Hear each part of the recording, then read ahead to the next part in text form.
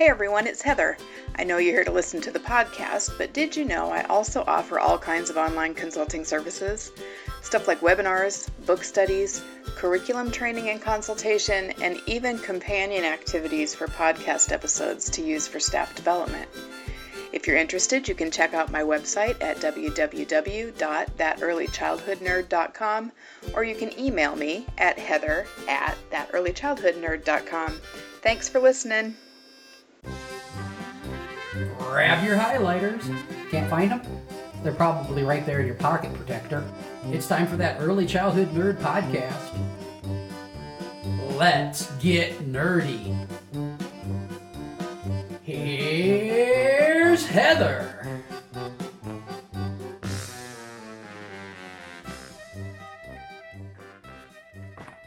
Hello, everybody. Welcome to another episode of That Early Childhood Nerd. I'm Heather Burnt-Santy, and today is going to be, I think, a real treat. I've got four children's authors from Free Spirit Publishing, and we're going to talk about their books, which focus mostly on social and emotional learning, with elements of other good stuff in there too, as I've looked through them. So I'm going to let you all each meet them here. Let's start with you, Lydia, if you would introduce yourself. I'm Lydia Bowers, and I write a children's book series called We Say What's Okay. I was in the early childhood field for a long time, directly in a classroom, and then thought I was making a career change into sexuality education, which is always sort of a weird big switch. Yeah. And then quickly found out that people had a lot of questions about topics relating to young children, because that's where my experience had been, and things about bodies, gender, consent. And so I found myself in a weird overlap that we don't normally think exists, but it does.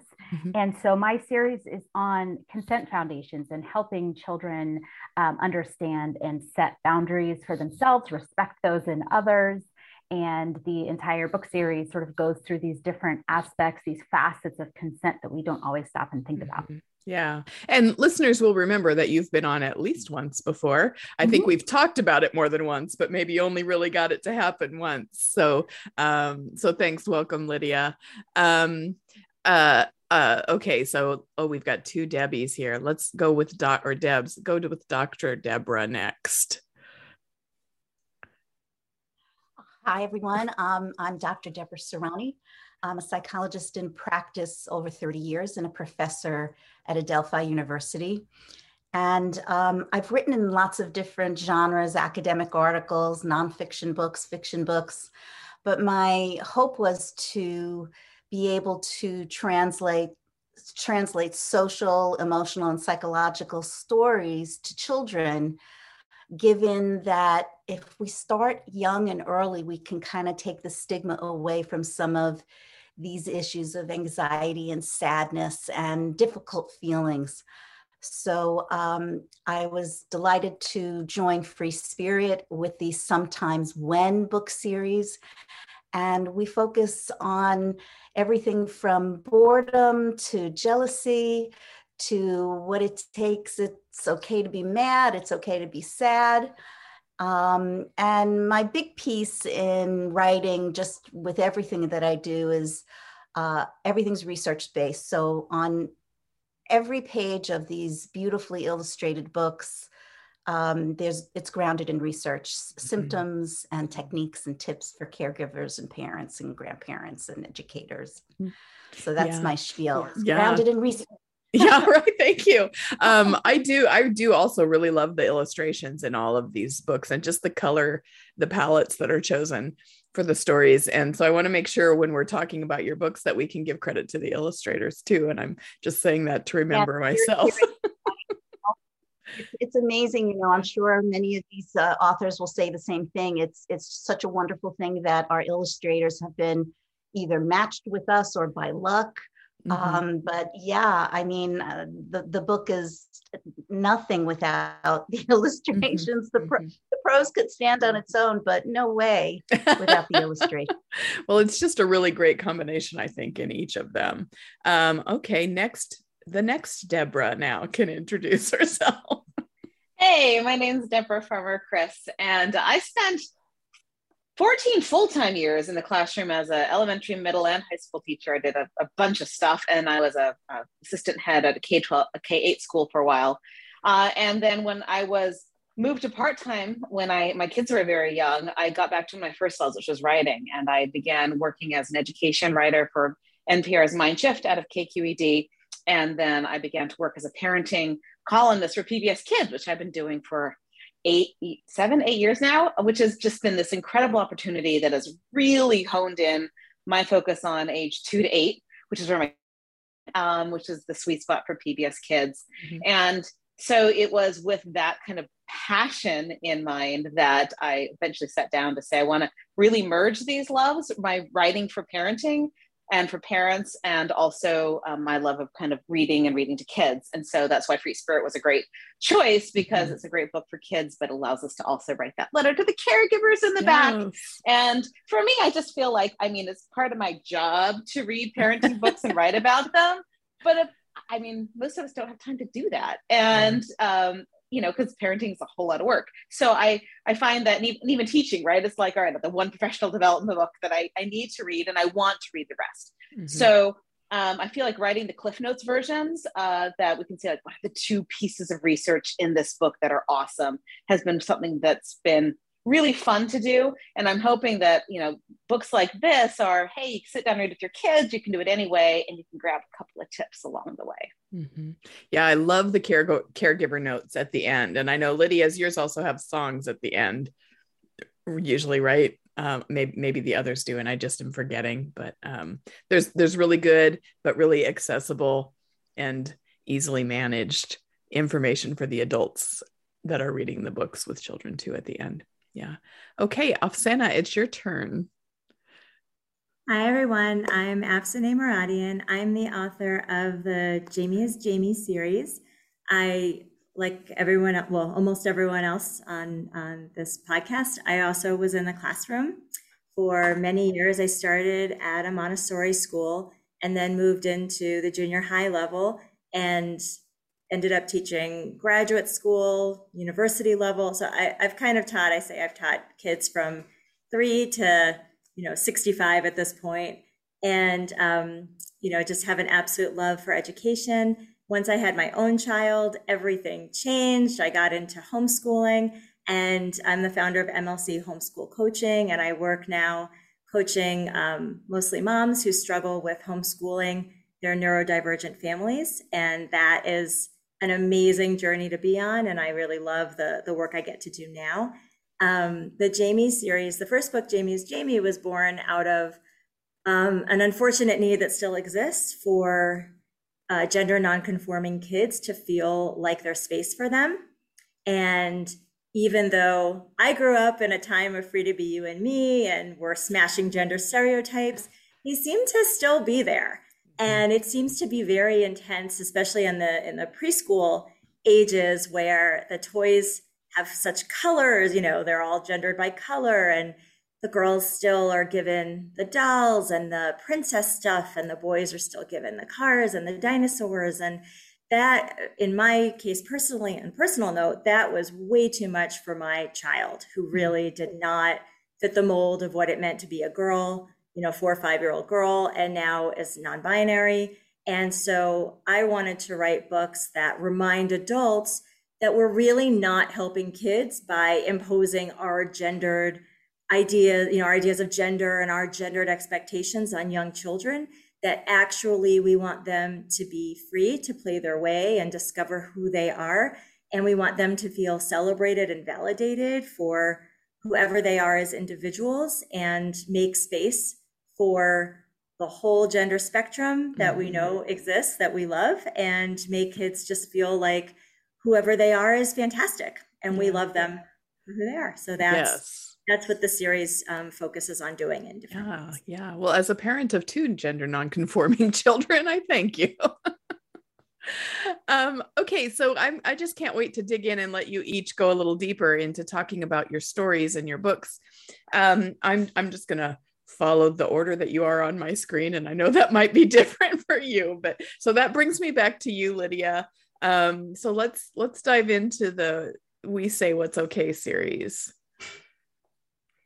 All right. So I have four books out of 6 that are, well, almost out. So 3 are out now, and the 4th one comes out this summer. The first is We Listen to Our Bodies, and that one discusses a lot of emotional awareness and how emotions physically manifest in our bodies, and helping children be able to recognize, what our bodies are trying to tell us and how those emotions show up. The second one, We Check In with Each Other, is sort of about how consent can be revoked. We're allowed to change our minds. We're allowed to say no.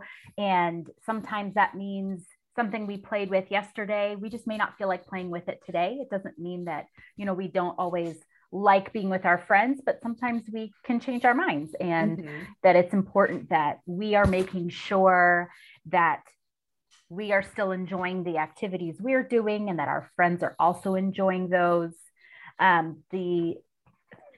We ask permission, which that one's pretty self-explanatory, but the importance of checking and making sure that people want physical affection, and that, we're checking to make sure that, somebody wants a hug, or, if we're offering a high five.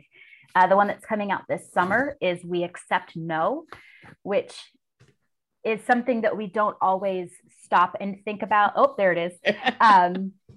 When we talk about consent, a lot of us are recognizing that, young children shouldn't feel obligated to show physical affection. They shouldn't have to hug grandma if they don't want to, for example. But we don't always talk about being on the other end of it. And if I've asked you for a hug and you've said no, what do I do? How do I handle those big feelings? How do I process those? That's something that I see. If you look, on a bigger sort of pan out a bit and look at some of these behaviors as adults, we see a lot of that topic come up when there's violence in the news often. And you'll hear things saying, oh, well, he was turned down, or, somebody said no to a date, and so this person went and created all sorts of violence. And these messages start very young, and that it's important that when I'm told no, what do I do with that? And validating those emotions, that it's okay to feel sad and it's okay to feel angry. Emotions are good, but we're responsible for those. Yeah. I think, excuse me, consent is, from an adult perspective, I've always kind of been like, well, yeah, that makes sense. If you say stop, you stop, and all that. But it's newer for me to think about it in terms of early childhood and children living together in these spaces. And so it's been really interesting for me to shift my thinking, but I do meet a lot of resistance. When, a really simple example for me was when I was teaching at a preschool, the children could choose, from 2 or 3 greetings. If they wanted a high five or a hug or a handshake. And we eventually added nothing to the list. We hadn't had that on the list. One little guy started to say nothing, and his dad was like, you always used to get a handshake. And he said, he was 5 years old. He said, I didn't know that nothing was an option before. So that helped me shift. But the parents would be really pressuring. Well, you have to choose one. Come on, give her a hug. And when I would then explain, this is sort of, this is how I'm introducing consent. This is one of the ways that we're telling children that they can make decisions about their own bodies. That was hard for parents because it felt like impoliteness. It felt like disrespect. So that was a long way of me saying, talk about that piece of it, maybe the resistance.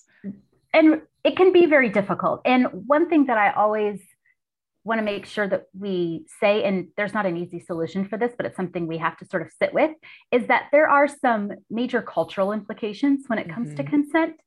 And there are some cultural situations where it would be considered extremely rude not to go in and greet every member of your family with a kiss. And so there are times where sometimes we have to sit with that and kind of process it for ourselves and go, okay, what are the messages that I'm trying to send? How are ways that I can still teach respect, and how do we make sure children are still receiving the physical affection and the touch that they do need? But also, how do we respect some of these boundaries? And that can be very difficult. And for many families, it is, if that's just what you were always expected to do, sometimes just being confronted with a different idea can be difficult.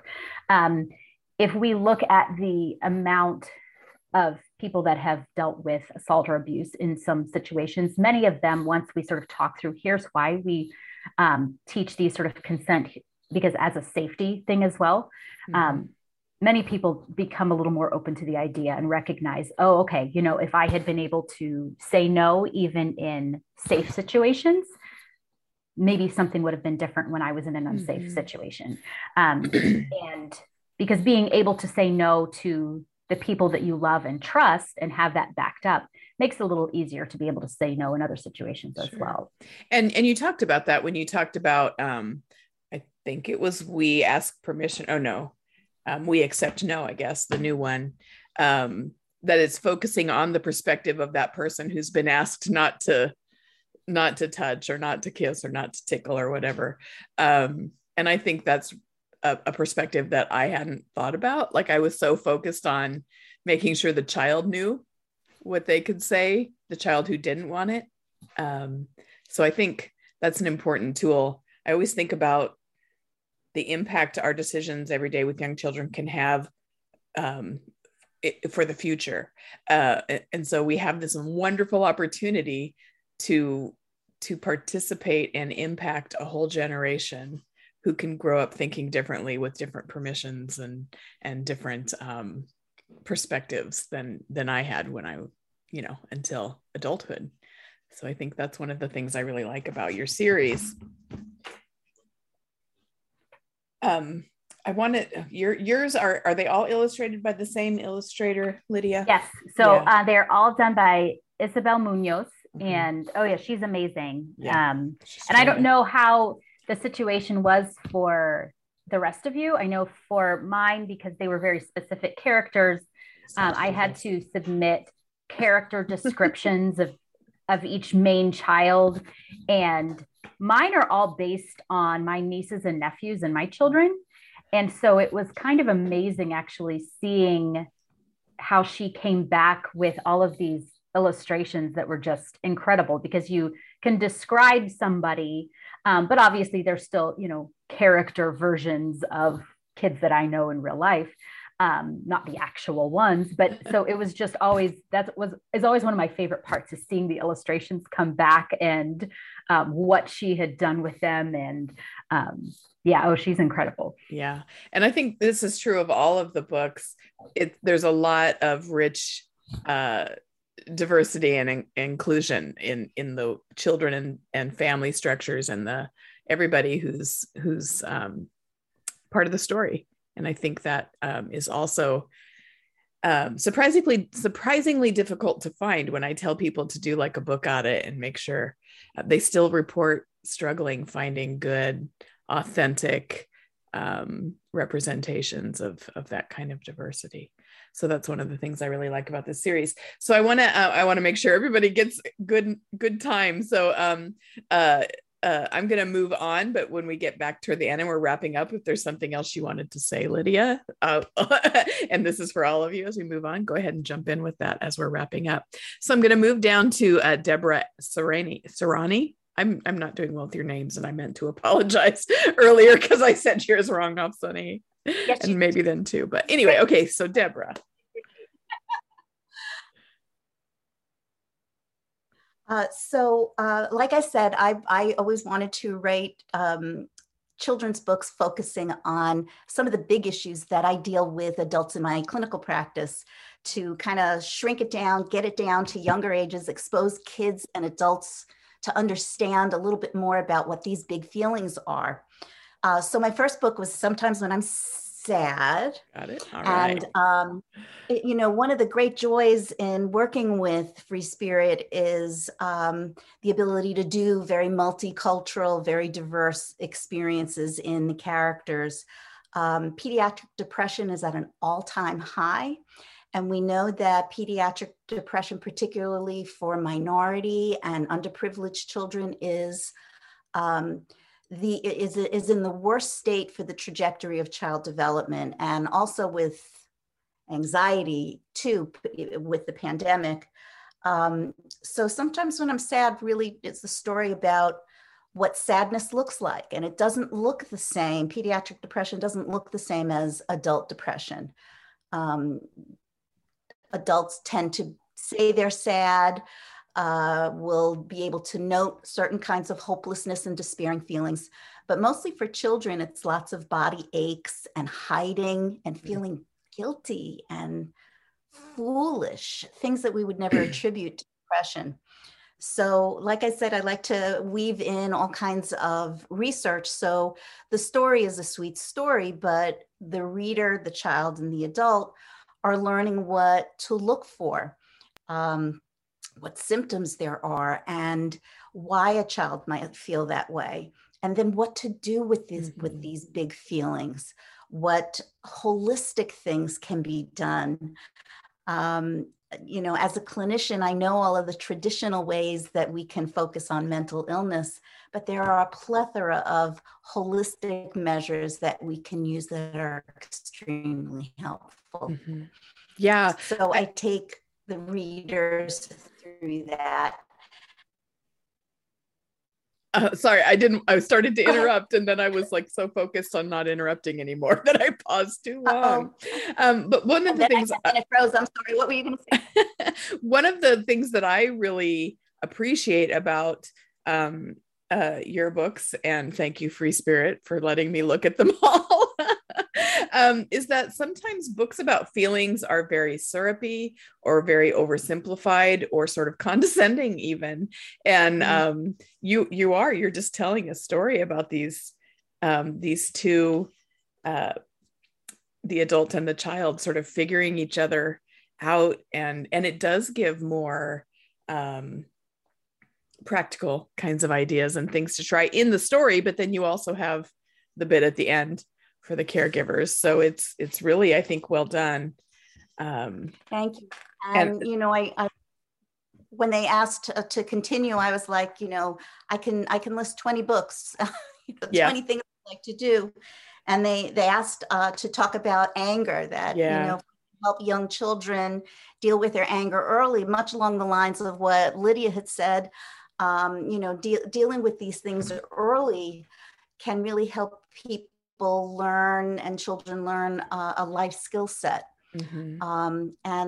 Learning that sometimes kids are irritable because they're hungry or they're tired or they can't find the right word to say, and the difference between frustration and rage, and that anger really doesn't have to be a bad thing at all. Mm-hmm. That it's a signal to alert us that something's going on, something we're overlooking or something we're needing, and to help encourage parents and educators and caregivers to not make it feel so shameful to be angry, and that underneath the anger is generally some type of unfulfilled wish or need.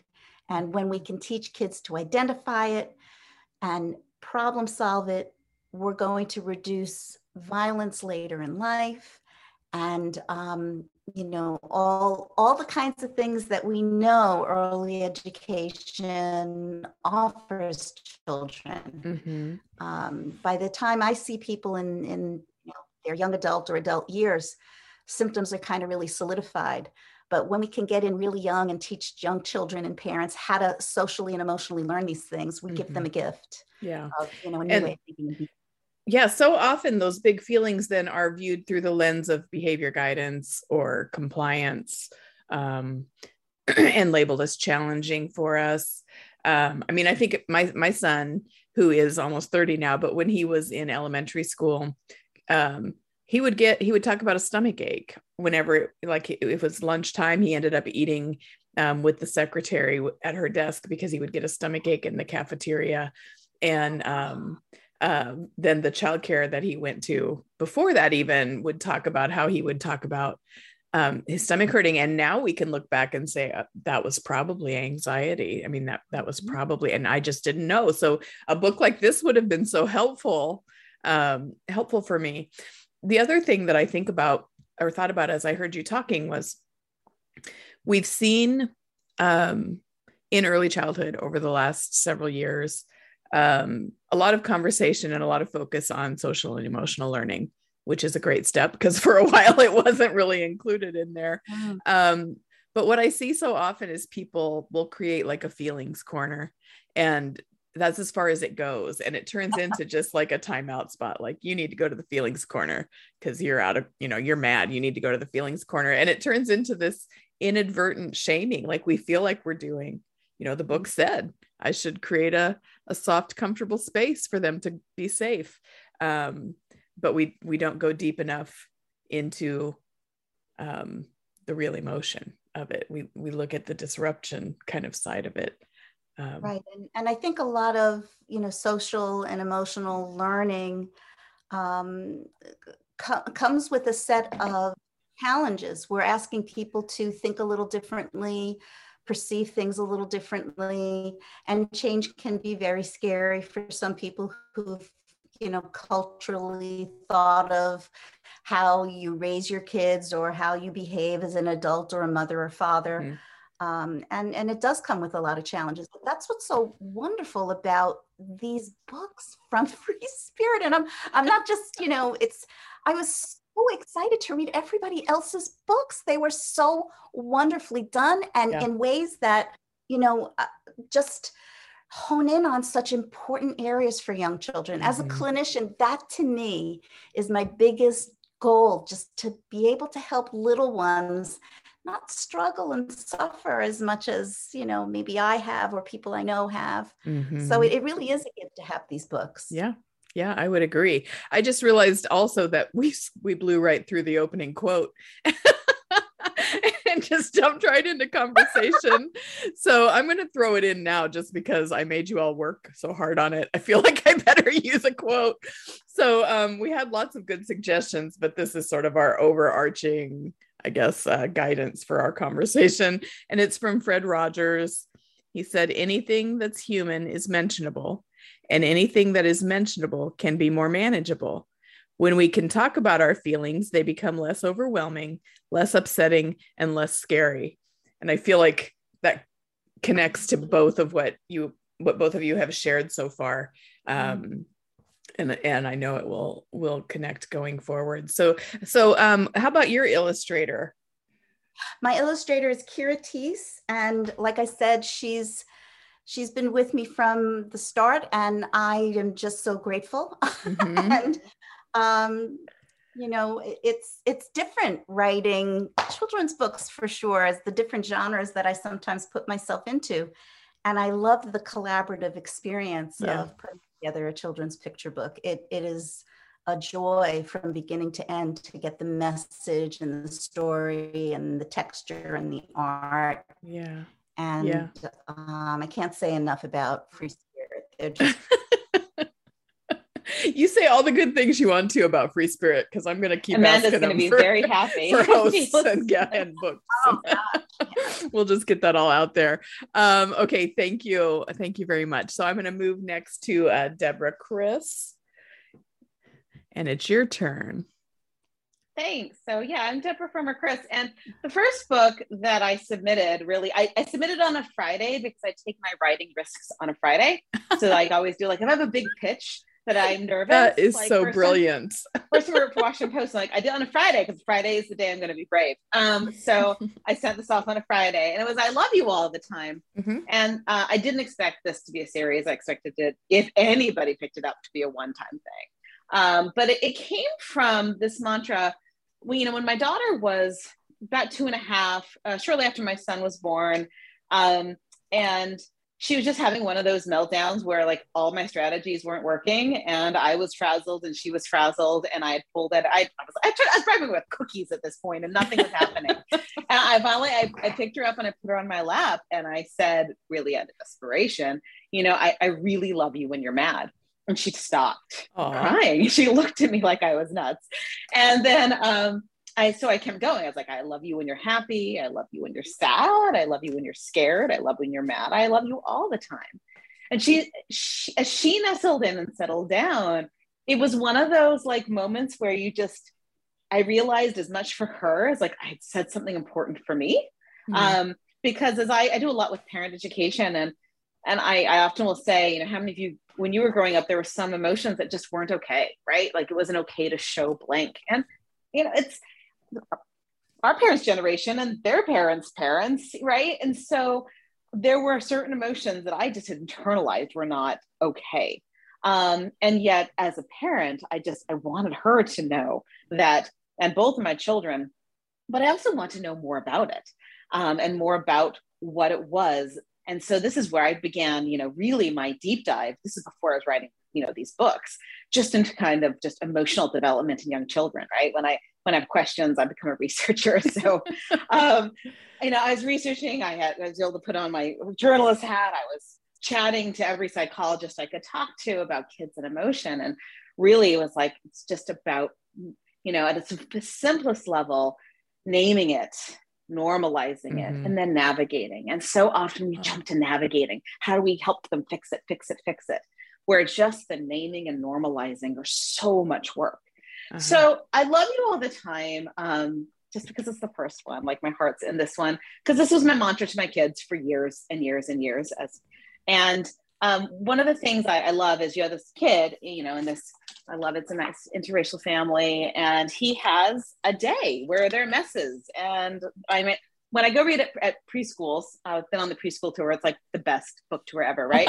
He's like, I love you when you're running late. You rush and dash and scamper. I love you when you find your shoes behind the laundry hamper, because my son loses his shoes every single day.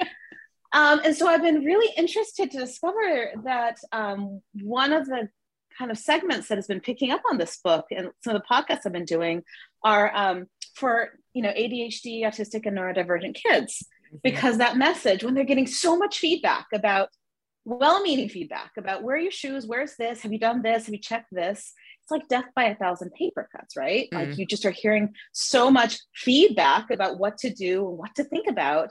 And just that message of, I love you all the time. I love you when you make a mess. I love you.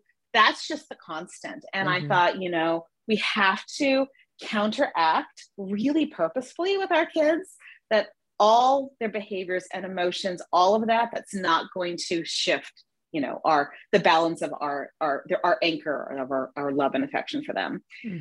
So when they asked, like, could this become a series? I was like, okay. So the next one became You Have Feelings All the Time. And all these books have animals in them, which I love. The first two have cats, the last two have dogs, and they're the best. They're like little mischievous creatures. And this one is really, I love Deborah's books.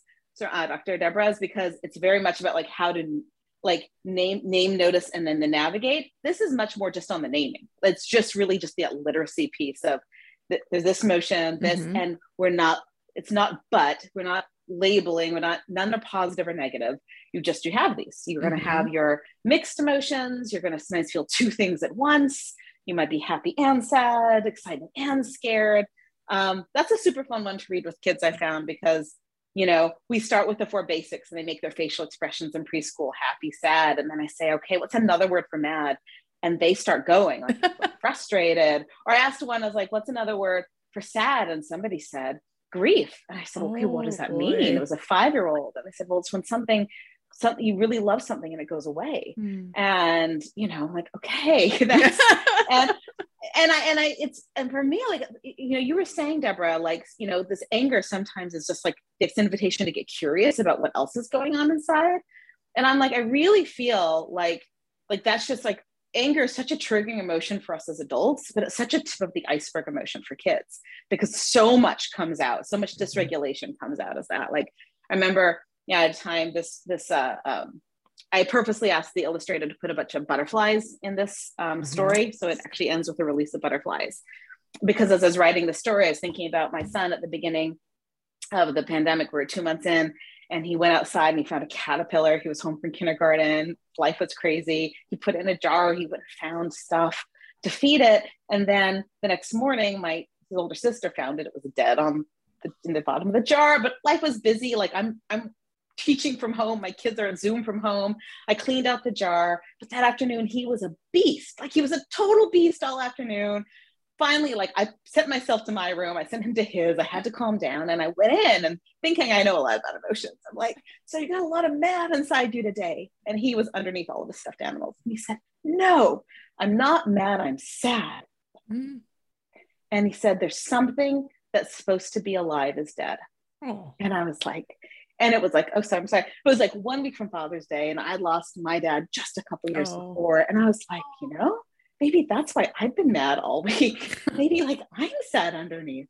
And it was just, I feel like all this work we're doing with social and emotional learning and understanding is like such an opportunity to do the work ourselves, like on ourselves as parents and educators, because we didn't always have the person investigating with us. Okay, buddy, what's going on? It was like, go to your room, you know, like, and come back out when you can present yourself. Like, I may not have done it perfectly, but just going in and allowing that exchange to happen, like, oh, this is work I still need to do it myself.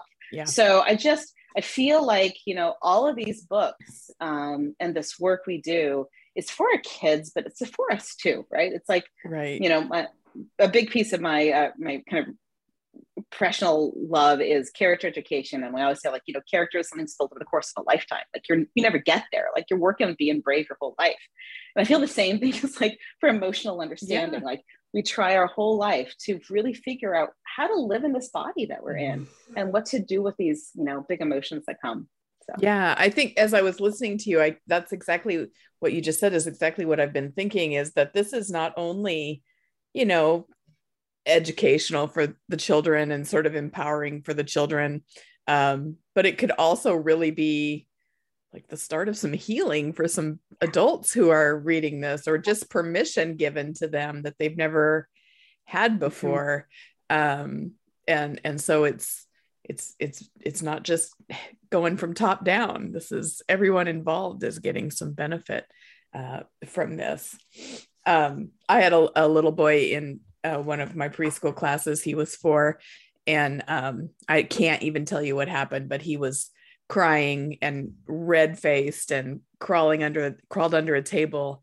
And I sat down and did my best, you know, calm teacher voice. I was like, oh, I can tell that you're really angry, Michael. And he went, I'm not angry, I'm frustrated, but you wouldn't know that. Love it. Love it. And so I thanked him. I was like, oh, you're right. I guessed something about you and it wasn't right. Thank you for telling me. But I can still picture that little face under the table giving me my correction. That you would know. Not that you would know. That's right. Yep. Okay. And how about your illustrator, Jennifer? How does she say her name? Zavoyne. And I gotta say, like, I love these pictures so much. And, you know, sometimes, like, you know, you do this art direction, right? And you put stuff in, you almost forgotten you had. And I had asked, in terms of inclusion, to make sure I had written, like, I'd love to have somebody with a hearing device, right? Oh, yeah. Not many kids with hearing devices. And I've never actually seen it in a book. Mm-hmm. And I forgot about it. I thought she had forgotten about it. And my niece, who's 27, who's developmentally delayed, and she was home with my sister. My sister was reading this book to her. And she says, Mom, you know, like, that's just like my friend who has a hearing aid. And it's just hidden there. Yeah. And so I posted actually that one on Twitter. And I had 3 moms within 30 minutes email me and say, my kid has a hearing aid and I've never seen it in a book except for a book about kids with hearing aids. Yes, exactly. And so they're like, it's just so nice. It's just there. It's not obvious. It's just part of the illustration. So I can't say enough good things. It's been so magical. Like the most recent book that's out next month, like just the colors, they're so magical. So these illustrators are something else. Yeah. So I teach early childhood at a community college, and I talk a lot when we're talking about either diversity or children's literature. I talk about how it's more than just having a book about a wheelchair on your shelf. I have a really great one, and it's a series by Mike Huber, it's called Eric's Adventure or something. And the story isn't about Eric's wheelchair, but he's in a wheelchair through it all. But the story is about this adventure he's having in his play. And his wheelchair is right there at the sensory table with everybody else who's playing. And so I use that one as an example a lot, but now I have more examples to include when I'm trying to help them see that what the difference might be. You can have the book that's just about a wheelchair, but when children just see themselves reflected in the book, just their own life reflected and not just this one element of what's going on, I think that's really powerful. Yeah. Thank you. All right. Oh yeah. Afsaneh, is that right? Did I do it right this time? Well, it's Afsaneh. Afsaneh. Oh, I know it's challenging. It's not a common. It's me. Next time you're on the show, I'll get it right all the time. That would be great. Yeah. My book, the first book that came out is called Jamie is Jamie, a book about being yourself and playing your way. And as I kind of mentioned before, it was born out of watching my own child struggles. And specifically, we were at a restaurant and my, then 3-year-old went over to a boy and asked to play because he had some action figures. And the boy said, no, these are only for boys. Like girls can't play them. And then the same thing actually happened a few weeks later, different restaurant, different kid, same experience. And I, really, to say I was angry is an understatement, because we have done so much to create a world where, our little girls are strong and confident and can play anything and be anything. And, there are no more barriers on what, little girls can have in their life and grow up to be. But I had to really think about it and the complexity of it, because it isn't just about, the rejection and being told that that's not for you. It's actually the other side. When we teach kids, especially our sons, right, the boys in our lives, that they can't play with dolls, they can't play with princess, we're actually stifling them. And when we take a step back as educators who know a lot about child development, we know how much learning happens through play in those early years. And so I feel like the worst thing that we can do as adults is to put any restrictions or limitations on that play. So of course we want everyone to be safe. We don't want to, when I say no restrictions, no, we want to keep them safe and we want to make sure that they're learning how to communicate in healthy ways. But the dress up, the role play, the imagination, the experimentation, the trying different things, it's totally counter to that when we say, no, these are the things that girls play with and these are the things that boys play with. And then there's the issue of all of the kids who don't identify or don't relate to our societal definitions of what it means to be a girl or what it means to be a boy, because we create these kind of rigid definitions. And then there's a lot of kids that don't subscribe to that and kind of then, are they wrong to be who they are? What, how should they play? All those kinds of things. So I wanted to flip it on its head and create a character, an actual character named Jamie that every child can relate to. Because Jamie is awesome. Jamie's a great friend. Jamie loves to play and be dynamic. And Jamie doesn't have any pronouns. So we don't know, is Jamie a boy? Is Jamie a girl? Is Jamie transgender child, non-binary? We don't know. It's Jamie is Jamie. And the point of the book is play with everything and everyone. And it just doesn't matter because gender really has nothing to do with play. So that book was so fun to put out. I was thrilled that Free Spirit was interested in supporting the project.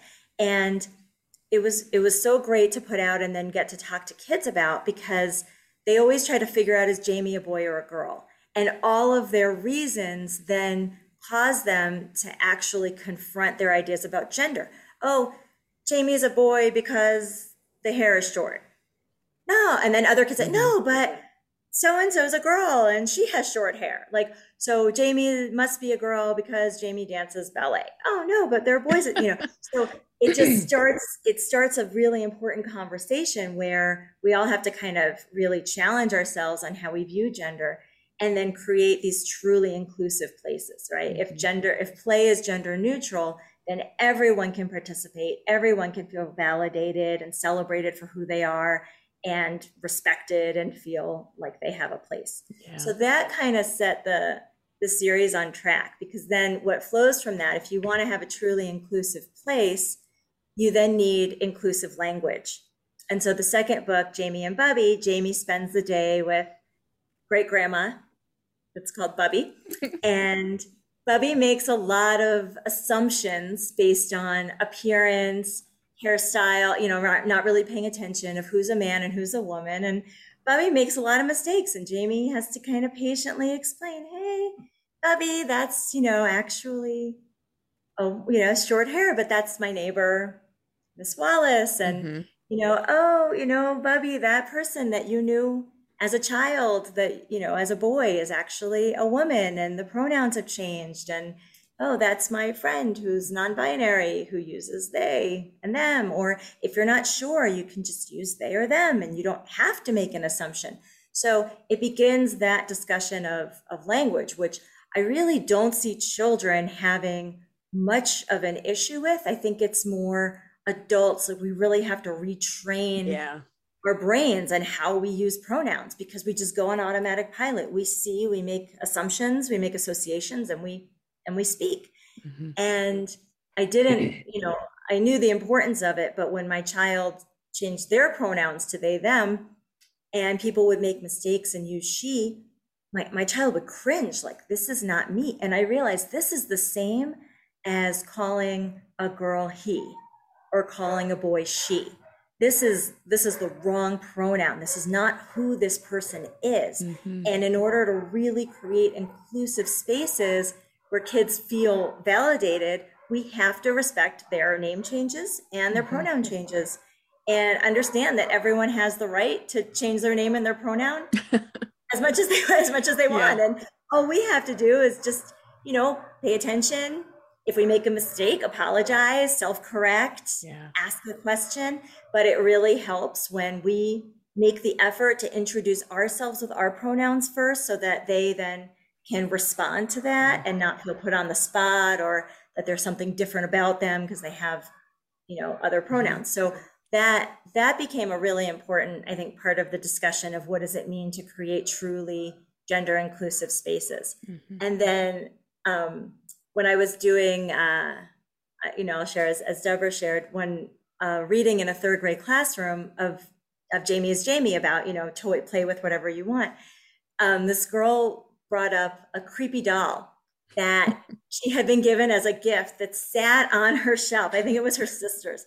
And it sat on her shelf in her room and scared her for years and years and years, this creepy doll. And one after another, I think every girl in the classroom raised their hand and shared their creepy doll story. And it really drove home for me all of the expectations and the assumptions that we make as adults when we're interacting with children.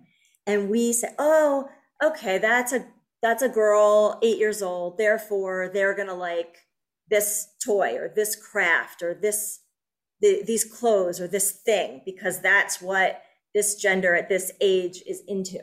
And really, we then, because we're the ones with the power and the authority and the relationships we have with kids, it puts kids in this really odd spot where they either have to go along with it, or they think they maybe have to disappoint us or challenge us, and the kids in our lives, just they want love, they want acceptance, they want us to be proud of them. They don't really want to, sometimes it's hard to say, no, I don't like that. It might be easier if it's your parents, but it's not always easy if it's a teacher or, another relative, or even if it's your parents. So the new Jamie book that's coming out this summer, just a few weeks, is Jamie's Class Has Something to Say, a book about sharing with adults.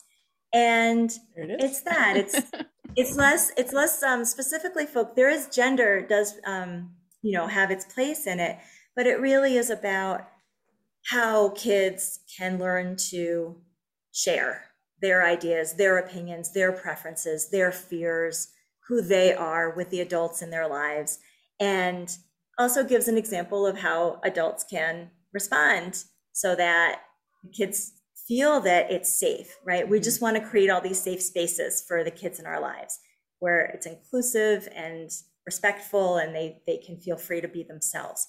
So it's a story of really, self-advocacy in that sense. How do you speak up for yourself? How do you say what you really like, even if you disagree with your grandmother or your uncle or whatever? How do you share that maybe something that your adult has said to you is upsetting to you, or you don't like it? So that's what that book is focused on. And I feel like, just to echo everyone else, these themes that we touch on are so helpful in learning and teaching kids how to communicate in healthy ways. And then they also help the adults, us, remind ourselves, or help us learn how to respond and communicate in healthy ways. Because all of these things they're sweet stories, and they're necessary, important stories for young kids. But as kids grow, these things become very serious and can lead to a lot of harm, violence, as Lydia was mentioning about violence. But we know that as kids grow, if their pronouns and their chosen names are not used, it greatly increases depression, suicide rates. Like, at a certain point, all of these sweet, important topics become, really instrumental in how people exist in the world, how they're treated, how they're perceived.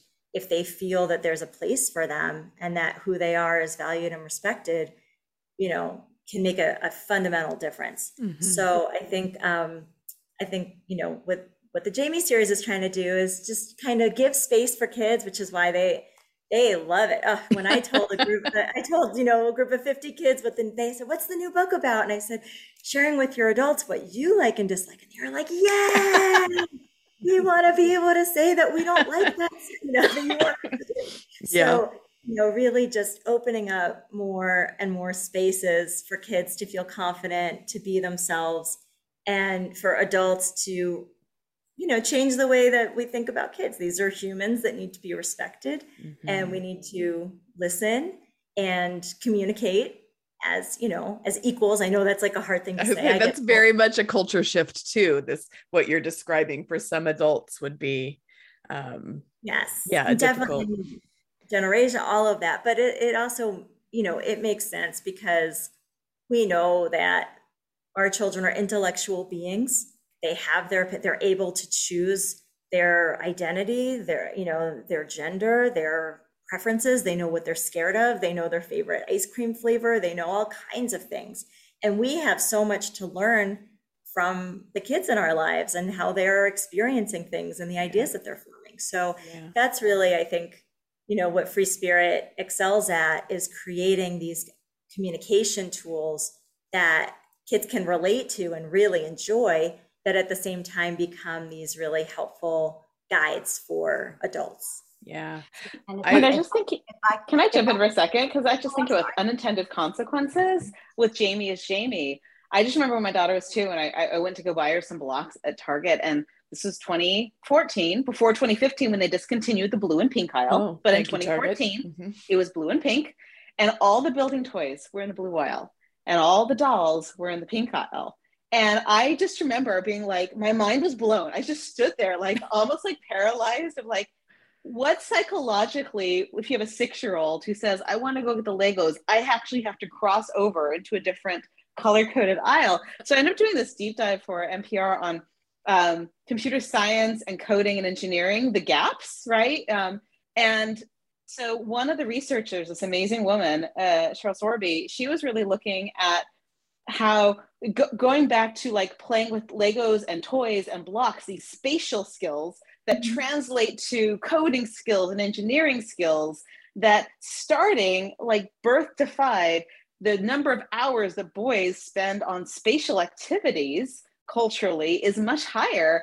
And then she's dealing with, freshmen, girls who are interested in this, but feel like they can't do it because maybe their spatial skills aren't as developed. And then she developed like this little course to like catch them up. And then it was like, the gap was gone. Wow. But like that's the unintended consequence. Like there's the emotional consequence. There's even a cognitive consequence here. There's choices of what you do in life consequence here. So yeah, I mean, it's funny. We don't think about that with purchasing toys, but You know, it's like Yeah. there's ripple effects in early childhood that go for Absolutely. Yes, far reaching. have legs. Yes, yes. Dr. Deborah, did you have something you wanted to say there too? Yeah, I wanted to say that, you know, much of what we're talking about here is transformative SEL, where we're, you know, really challenging implicit bias in children, in adults, and that, you know, the goal of the work here is to transform a new way of thinking, a new way of feeling, a new way of being.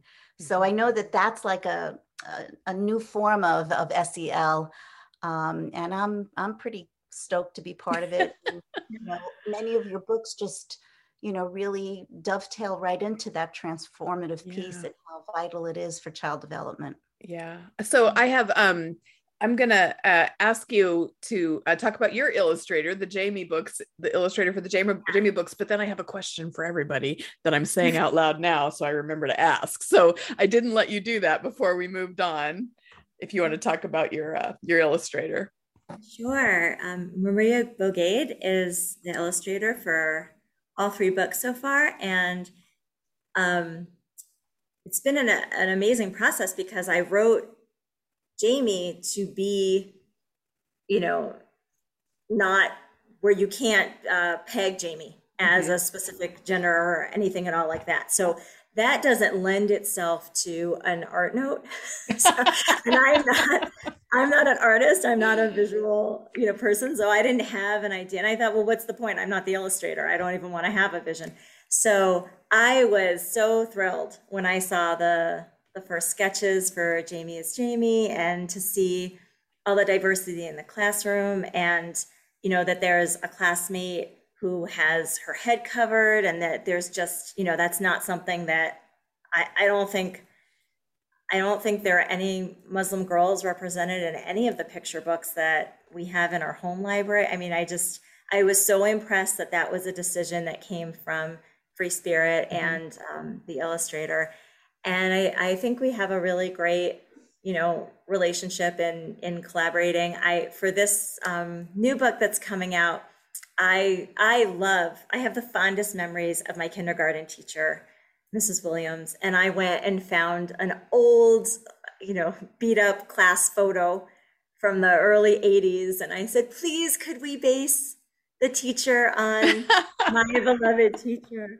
So I love that. She's very loosely based. It's a very, very loosely based, but there's so much room to collaborate. And I feel like Maria gets to put in the things that she loves, and I get to add the things that are important to me. And I really love the bold colors and just the way that the characters, you know, get to come alive in the pages. So yeah, I even love on all the books the inside cover. Just this kind of art seems like it's so thoughtfully done in all of them. You know, we've got the butterflies, and Lydia, yours are under a long, heavy pile, so they'll just have to see your inside covers in a minute. So here's what I want to sort of wrap up with, and thank you all for sharing all of that. And we will share a link for people who want to go buy the books then too when this podcast comes out. But so these are the kind of books that some people want to ban. These are the kind of books that some people think are dangerous to have in schools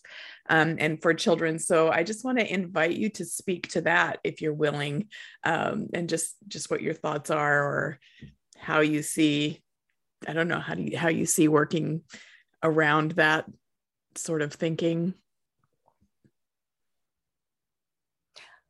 Just jump in. I'll jump in first. Much of any pushback that you experience, whether you're an educator or parent, when it comes to anything that is scary or new, really is not about being a science denier or, you know, I don't like the idea of having, you know, gender non-binary things.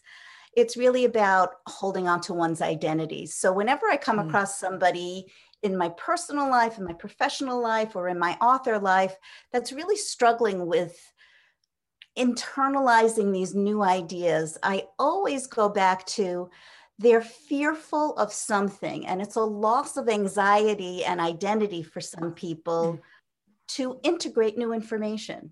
But there's room enough for us all. There's not one right way for everything. So whenever I get asked about, SEL or any types of controversial issues in children's education, I always try and help people look for the fear. And sometimes that can help you know whether or not you can speak further about it, or whether or not, somebody is impenetrable with talking about their own anxiety and fear or loss of integrity and identity. But to me, the most evolved kinds of individuals are always welcoming new ideas and new things. And we will be raising more open thinkers now than have ever, been evolved before, because of the kinds of things that we're doing. But it is and can still be a really tough road to kind of cross with certain individuals who believe that you're treading on their beliefs, their religions, their culture, whatever it is. But my takeaway would be for anybody listening or anybody struggling with this, to just look at the anxiety that the change or the information or the nuance that is being read in a book is triggering someone. And it's not our job all the time to make them feel better, but it could help you understand, why there's this big pushback. There's room enough for us all. Mm-hmm. Thank you. Kind of coming off the back of what Dr. Deborah is saying, when we're talking about that fear and anxiety, the fact is that social and emotional learning is an aspect of being human. You're not going to get away from it. You cannot ban it, because you're going to learn messages about social interactions, and you're going to learn messages about our emotions, whether or not something is formally banned. And what happens is that when these things get banned, or it becomes a buzzword for people to rally behind, or again, that we are scared about, you can't stop emotions. You can't stop social interactions. And those are still going to exist. And as I talk about a lot of times when it comes to ideas of sexuality, of gender, of consent, with all of these things, no message is still a message. It's still a lesson. It's still learning that happens. But what you learn is that I'm not allowed to talk about my emotions. I'm not allowed to talk about how I feel, or that there are certain ways of behaving and interacting with others that we're allowed to talk about. And which takes us again back to that Mr. Rogers quote, that these are aspects of humanity. And if it's human, it's something we can talk about and we should talk about.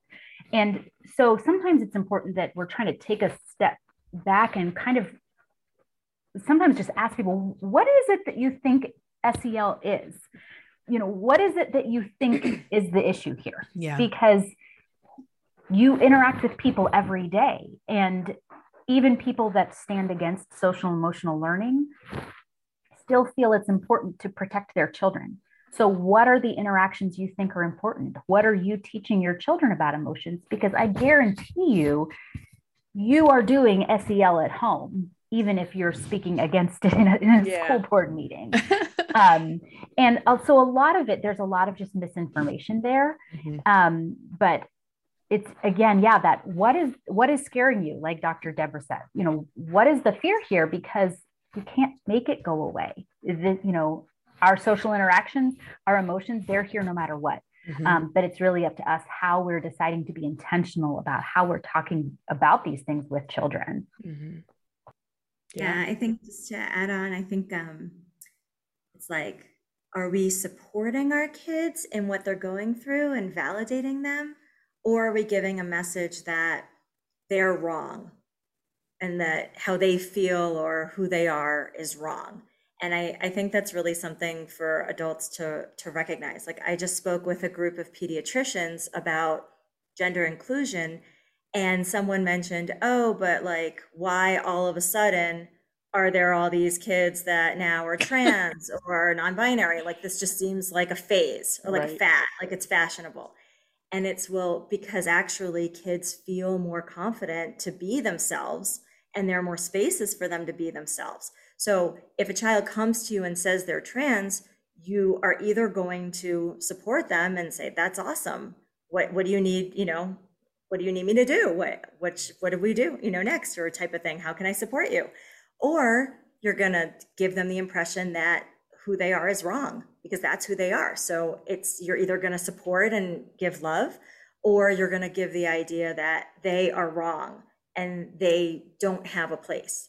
And then there's damage done from that. So I think it's, we can call it SEL. We could rename it something else, right? But we have to recognize that our kids are coming to us with their emotions, their ideas, who they are as individuals. And we're either going to embrace that with open arms, with love and acceptance, and support them however they need it, or we're going to be conveying some pretty damaging, upsetting messages to them and to the other kids and adults in their lives who are watching how to react. Yeah. So I think, we have to recognize our responsibility as adults. Right. The learning is always happening. It's just sometimes what they're learning is not what we would want, or hope, or it's sort of harmful if depending on the responses we have and the relationships we have. Okay, Deborah, you're last. I mean, I'm really wired optimistically, but I think rather than a foolish optimist, I think myself as a gritty optimist. I feel like it's a hard-won virtue because, it's just in all the work I do. I've lived in Utah, New Jersey, and Texas, and Massachusetts. And when I work with parents, really, I think there's so much common ground with the idea that they really want their kids to thrive. They want their kids to feel, to be kind, to be brave, they want them to grow up to be responsible and respectful, to be their best selves, right? You have a child, and I feel this as a teacher too, right? There's just this an overwhelming sense that you want them to be able to just thrive and flourish. And so, when I get back to all this early childhood, looking at emotional literacy and emotional skills, and there is that I honestly also believe that most kids really want this too, right? Like, it's very exciting for kids to feel like they're the kind ones. Being inclusive it feels good, right? Yeah. Being brave feels good. What gets in the way so often is emotions. It's kind of like it's a good shot, but what's blocking it? And it might be anxiety that's blocking it, or fear that's blocking it, or not having had breakfast and being in a really bad mood. And so, the kid doesn't need to be in the corner. They need to have a granola bar to help them regulate. And so I feel like when we are, as adults, really being, to borrow from Mark Brackett's phrase, emotion scientists rather than emotion judges, when we get curious about the kid in front of us, their whole self, like who they are, what they're bringing, then we provide that safe anchor for whatever they're bringing into our classrooms, or whatever they're bringing home from the classrooms back to our houses, to be that kind of anchor. And I always go back to what I feel like is one of the most hopeful pieces of research of all time, which is from the Harvard Center for Developing Child, really looking at resilience for kids who've experienced trauma. And the number one indicator of those who are able to thrive despite the trauma is that they had one caring, stable adult in their life. Could be a parent, could be a teacher, could be a coach, but one caring, stable adult.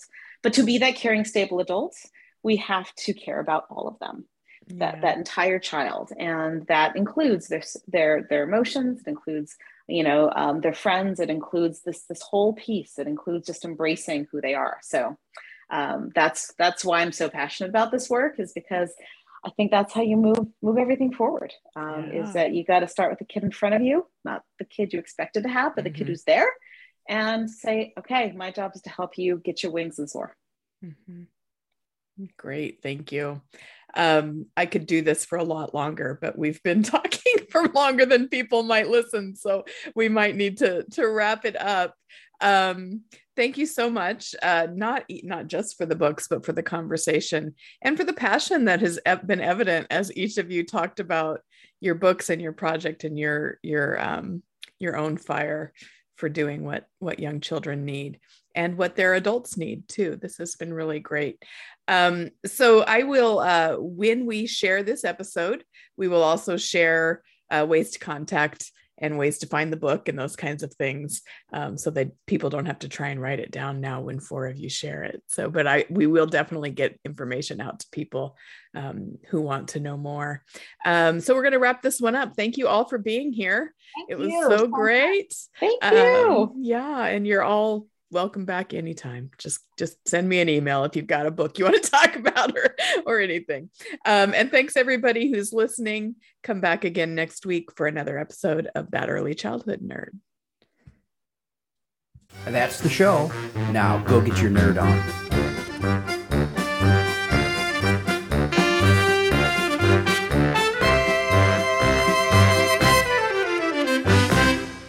This has been an Explorations Early Learning Upstairs Studio production. Oh.